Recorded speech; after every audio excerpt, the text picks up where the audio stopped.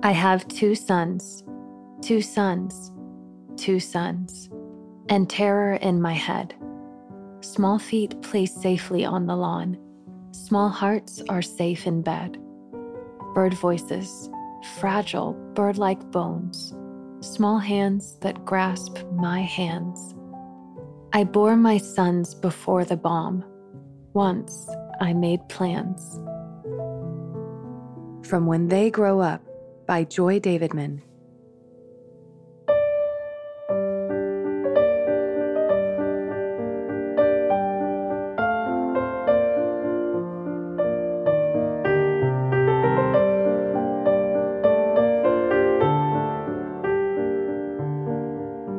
I am Patty Callahan, and this is Behind the Scenes of Becoming Mrs. Lewis, an in-depth exploration into the improbable love story of Joy Davidman and C.S. Lewis.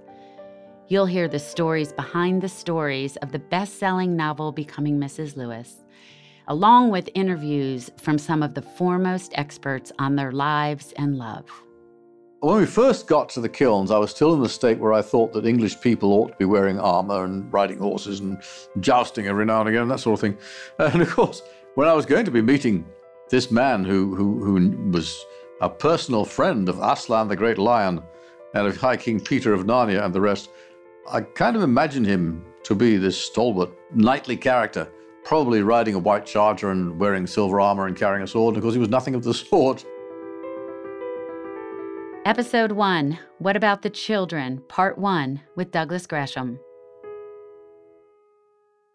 Today is part 1 of 2, where I'll be talking to Joy's son and C.S. Lewis's stepson, Douglas Gresham. Douglas is an American-British stage and voiceover actor, biographer, film producer, and executive record producer.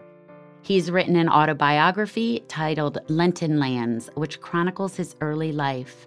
And he also penned a book titled Jack's Life about his stepfather, C.S. Lewis. A documentary is in the works about Douglas's life, and we're thrilled that he's here to talk to us about one of my favorite subjects, his mother, the beautiful and talented Joy Davidman, and his stepfather, C.S. Lewis.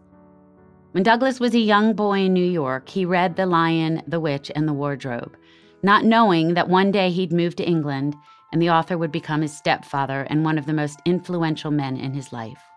I am so grateful to have Douglas join us today as we talk about his childhood, meeting C.S. Lewis for the first time, and life with his brilliant mother before cancer.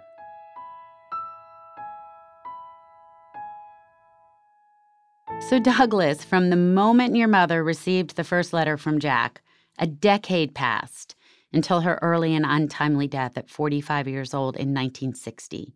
You were with her during this decade of intense transformation and change. So let's talk about your experience of it all. You were quite young in 1950, 5 years old, I think, when your mother first started corresponding with Lewis. So I know memories are shadowy at best, but everywhere I go, every lecture I give about your brilliant and fiery mother, one of the very first questions I'm asked about you and your brother is, what about the children? Well, my earliest memory that I can possibly remember at all is my father changing my nappy, and I must have been about 2.5 or 3 years old at the time. Why he was doing it, I have absolutely no idea. He came back from the Spanish Civil War, of course, so he'd seen all sorts of horrible things over there before he had to deal with child's diapers and things. Well, I've spent years with your mother in a quite literal sense, as I've been reading her words and writing about her. And when I think of her, I think of the word brave.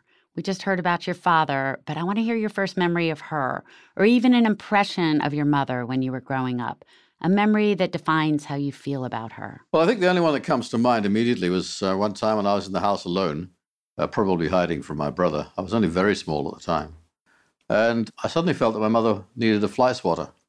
I have no idea why I felt that, but I thought, well, she needs a fly swatter. And she was out in the garden, in the vegetable garden, because she used to grow most of our own food, most of our own vegetables and things in those days. So I waddled out into the garden carrying a fly swatter. And my mother looked up and saw me coming and said, "So, Doug, what are you doing out here?" And I said, "Well, I thought you might need a fly swatter." And she was completely gobsmacked because a few seconds earlier she had said to herself, "I wish I had a fly swatter." Wow, that is an amazing memory. That must have left a deep impression. We always did have some kind of slight telepathic link, I think. I suppose being close in terms of parent and child probably has a lot to do with that. But my brother was never close to any human being as far as I can remember. So I guess it was down to me to be my mother's little boy, in a sense. Well, tell me a little bit about that, about what it was like and what it felt like as a child. You didn't understand, of course, so the visceral feeling of your brother and that dynamic must have been confusing for you. It started off being confusing because I loved him to bits when I was little, and he used to return that by smacking me over the head with something, usually. It turned out later, of course, that he was a paranoid schizophrenic, but I had no idea why he hated me. And that was kind of tough. I was a little boy and I didn't know much about what was going on in the world or anything about psychology or psychiatry or anything like that. So it was kind of hard to take. But in the end, I soon got to the stage where I just, if my mother wasn't around and my dad wasn't around, I just stayed hidden, stayed out of his reach anyway. I used to play a lot in the woods and the fields and the forests around our home in upstate New York. And it was a very beautiful place. I mean, it still is probably. I haven't been there for many years now. But it was a lovely place, and there were, in those days, there were still wild animals in the pine forests around the place. You never knew what you were going to run into. Down in the creek, there were snapping turtles and things like that. So it was a lovely environment for a small boy, particularly a small boy of adventurous nature like myself at the time. I remember on one occasion, I had escaped into the woods hiding from my brother, and I came across a clearing, a little sort of natural clearing in the forest, and there was a little tiny bear cub playing in there. I waddled over to the bear club. I must have been about 5 at the time, I suppose. And we played together, wrestling and so on. I thought it was great until there was a sudden roar and there's a great monster came flying out of the trees. And I found out that a 5-year-old can climb a tree at an awfully fast rate if there's something chasing him. I wound up at the top of the tree waiting for quite a long time until they'd been gone for quite a long time before I came down. But I had the sense never to tell my dad or my mother about that, because had I done so, they would have forbidden me to go up there alone ever after. That almost defines innocence. You alone in a forest with a bear and not being frightened until the mama showed up. I do remember you once told me about a memory you have with your brother David when you were quite afraid. You were in a creek, I believe? Well, it wasn't a creek. It was a swimming hole or a weird little pond thing. And it was the local swimming hole for kids to go and enjoy themselves in during the right time of year. So I think my mother and my dad both probably took us up there and just said, there's a swimming hole, get in and have some fun. Of course, I hadn't got a clue what to do in water, but I paddled around. But the last memory I have, or the only real memory that I have, okay, so all of a sudden, I don't know where my father and mother had got to, but they weren't within range, obviously. I found myself on the bottom of, and this is what I remember completely and clearly, on the bottom of this pond in the mud, looking upwards, and all I could see was kind of a yellowy color in the water and bits and pieces of stuff floating around, and the fact that my brother was standing on my chest. And I thought to myself, if I don't do something fairly quickly, I'm probably going to die here. So I managed to manipulate my legs behind him and hurled him away from me with my legs, and then ran out of the pond and ran away. And that left me with a fear of water that it took me many, many years to get rid of. By the way, this whole episode will probably be explored in some detail in the documentary film that Robert's making about me, but it's called An Honest Life. That's the name of it. And it doesn't mean I've led an honest life, because I haven't always been honest, but it does mean that this life is being demonstrated or shown in the documentary in an honest way. However, to get back to the swimming hole, the biggest problem I suffered from that was that I was terrified of water from that point on for a very, very long time.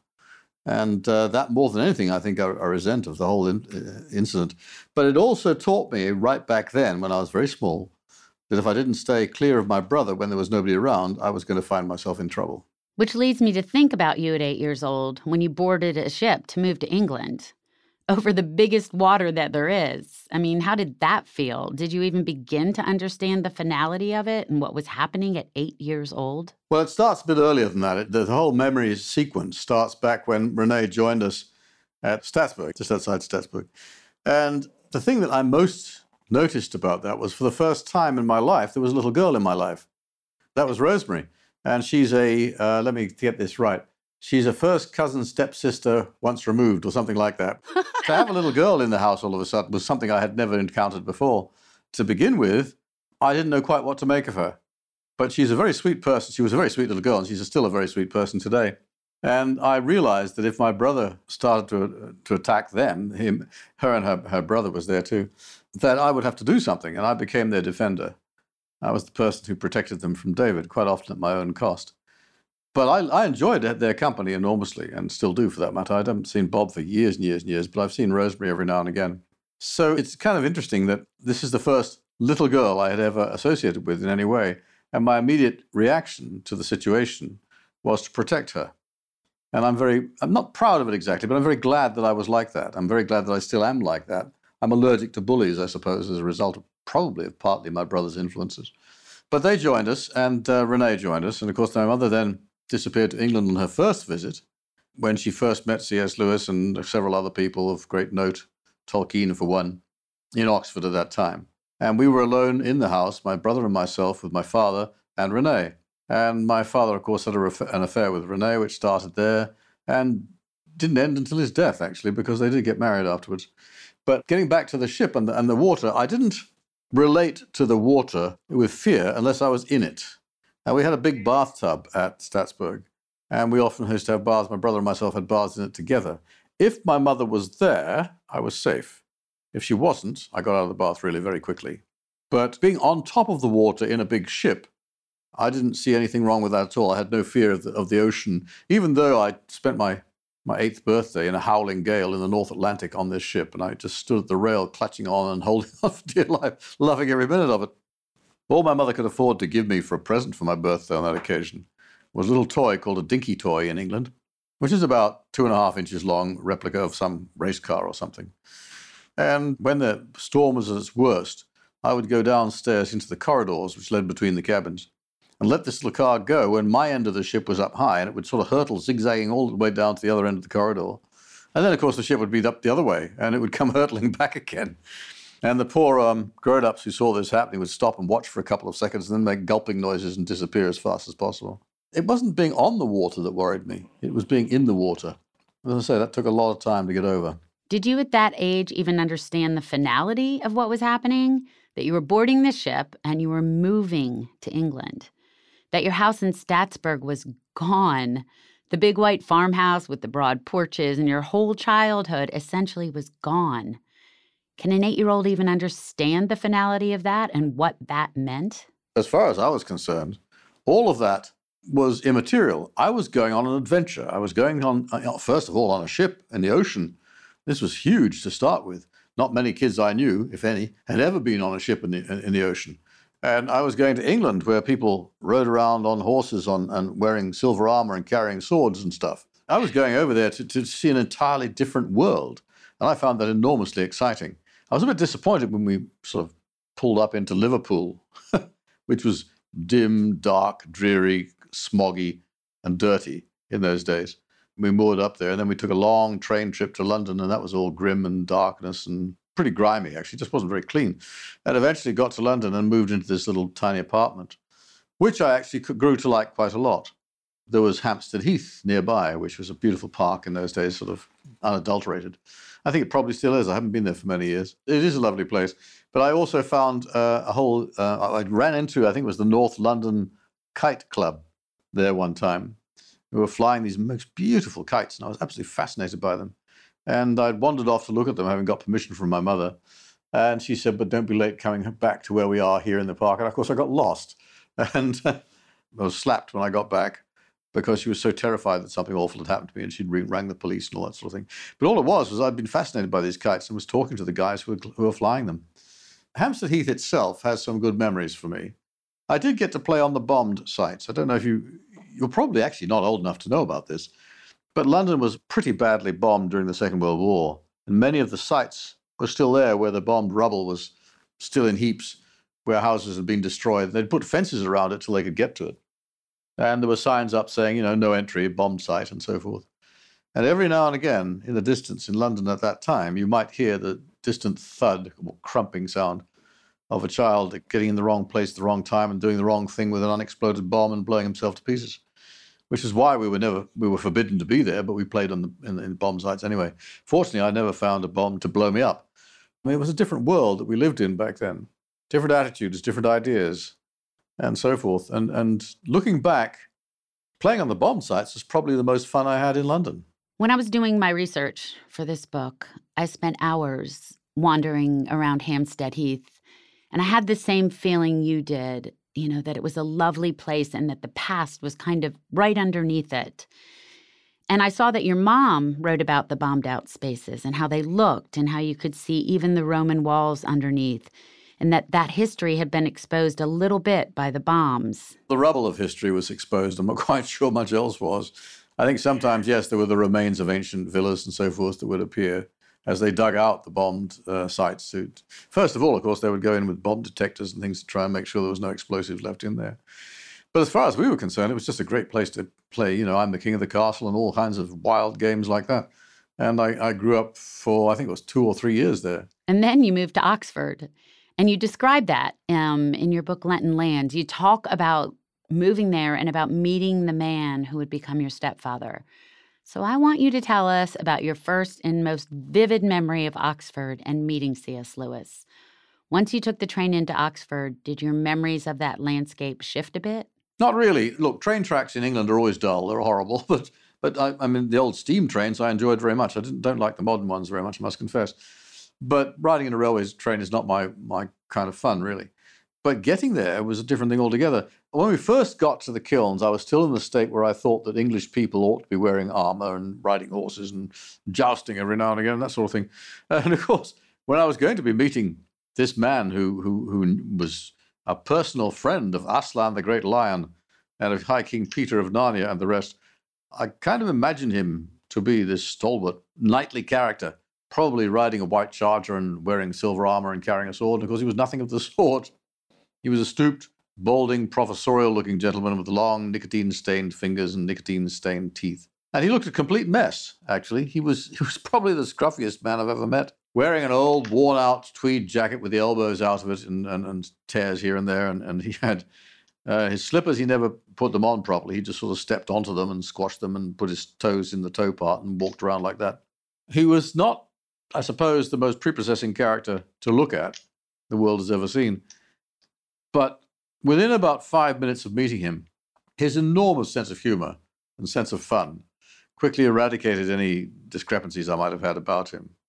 He was a man you couldn't be with for more than 5 or 10 minutes without roaring with laughter. He was full of humor, full of joy, and a great guy to be with. So I soon grew to like him very much indeed. I had one problem, though, with the kilns itself, the house. I was put into what had been, many years before, Warnie's bedroom. And it was sort of disused at the time, so I was put down there, and it was the coldest room I think I'd ever been in at that stage. But they gave me a hot water bottle, and I would sort of snuggle into the hot water bottle in bed. The problem was that late at night, probably around midnight, and then again before dawn in the morning in the darkness of a winter's day, there would be a hammering, clamoring, banging sound in the wall of the room. And having had read to me various ghost stories and told ghost stories, I was quite convinced that this was some demonic influence out to get me. It was a clattering, roaring, banging sound, and it was very loud and very, very frightening. So I would just snuggle under my bed and hold things into my ears until it went away. But it was interesting because in my first visit there, I had the feeling that this was something I should just put up with and not tell anybody about, just ignore it and it'll go away eventually, as if it was some kind of rite of passage. In order to have the right to be in the kilns, I had to put up with this clamoring row in the mornings and late at night. It wasn't until many years later that I actually confessed to that. And I was told that it was airlocks in the cast iron pipes within the brickwork that were banging backwards and forwards with the force of the airlocks vibrating them. That's all it was. But for a little boy of, 9 years old, I suppose, or 8 years old, I suppose I was at the time. Yeah, 8 years old. It was terrifying. So that was the only thing I had. But the beauty of the kilns, the gardens, the woods and everything, the old kilns themselves, for example, all of that was such a magical place that I realized that it was perhaps these banging noises were just the dues I had to pay to be there. Well, that's quite the imagination. And I guess it rings true that you didn't tell your mother, as you never told her about Davy. So you keep these things to yourself. So maybe you see yourself almost becoming a man in these incidents that you must bear and carry alone. Well, I never felt that to tell my brother would hurt him, and I didn't want to hurt him. I had no intention ever of hurting him. In fact, when he died eventually, having been a menace to me all his life, I wept for him. He was my brother. I loved him, even though he was a horror. that horrible stuff wasn't his fault, of course. And I did realize that later in life. I realized that what was wrong with him was something he couldn't really help. There was no way it was him who was doing it. It was some infection, some demon, something that had got inside him. And it did turn out to be paranoid schizophrenia. It was diagnosed by a leading Manhattan psychiatrist with whom he went to stay in New York for a while. That was our uncle. That's Joy's brother. So your Uncle Howard was the man who diagnosed your brother as being a paranoid schizophrenic. And that must have been frightening to learn. But all through childhood, you must have known that something was amiss. You tried to stay away from him. You were frightened of him. But then the two of you went away together when you were 9 and 10 years old. Your mother chose a school in Surrey for you to attend together. And I went off to prep school, which is preparatory school, which was supposed to get you ready for the public school, which is, in your terminology, a private school. It gets very confusing. But in any case, I went off to school in a place in Surrey.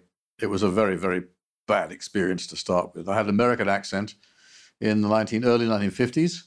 And in the 1950s, it was not fashionable or even acceptable to have an American accent because the American troops were still all over England. They were overdressed, overpaid, and over here. Americans were not popular.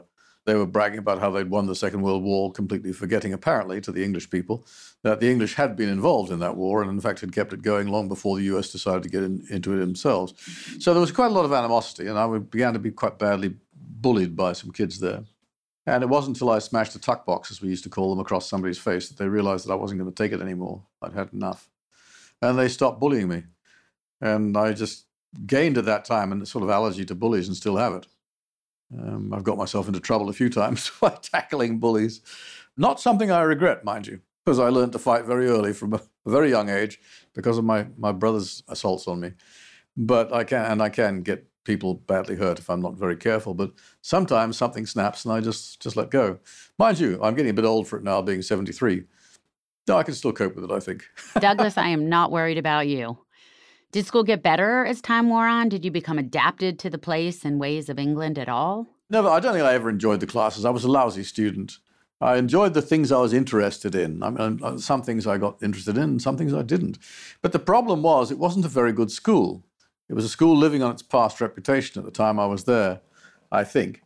And although the headmaster was a very nice man, the new headmaster particularly, who was the son of the old headmaster, very nice man and probably a good teacher too. The staff we got there weren't particularly on the top line, I don't think. And the school, I think, was going downhill through lack of money. But many schools were in those days. But in any case, I left that school barely able to write. And I was, 13 years old at that time. I'd been in that school for years and never learned how to write properly. So there were discrepancies and things that I didn't like about it. And I was also incredibly mischievous, I guess. I was always the adventurer. And I had a little gang of 3 people. We used to get up to all kind of mischief. Every gang that forms in a school has its own motto. Ours was don't get caught. Doesn't matter what we did, but as long as we didn't get caught. That was our byline. We mustn't get caught. And we never did, actually. But we'd get up to all kinds of mischief. We'd climb out of the windows on the top floor, which is 4 floors up, down the drain pipes and off to have adventures in the middle of the night and all sorts of things like that. But we never, ever got caught. Well, there you go. That proves that mottos might actually determine our course. But meanwhile, you're at school when your mother is diagnosed with cancer. You've written about this extensively and beautifully, and you've said, I was a blithe and unaffected boy when I passed over the hospital portal.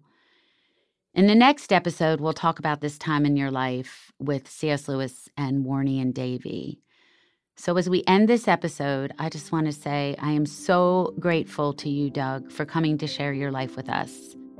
Join us for the next episode where we will talk to Douglas again about the time in his life when his mother was diagnosed with cancer, and we'll look into the years that he lived alone with C.S. Lewis and his brother Warnie at the kilns.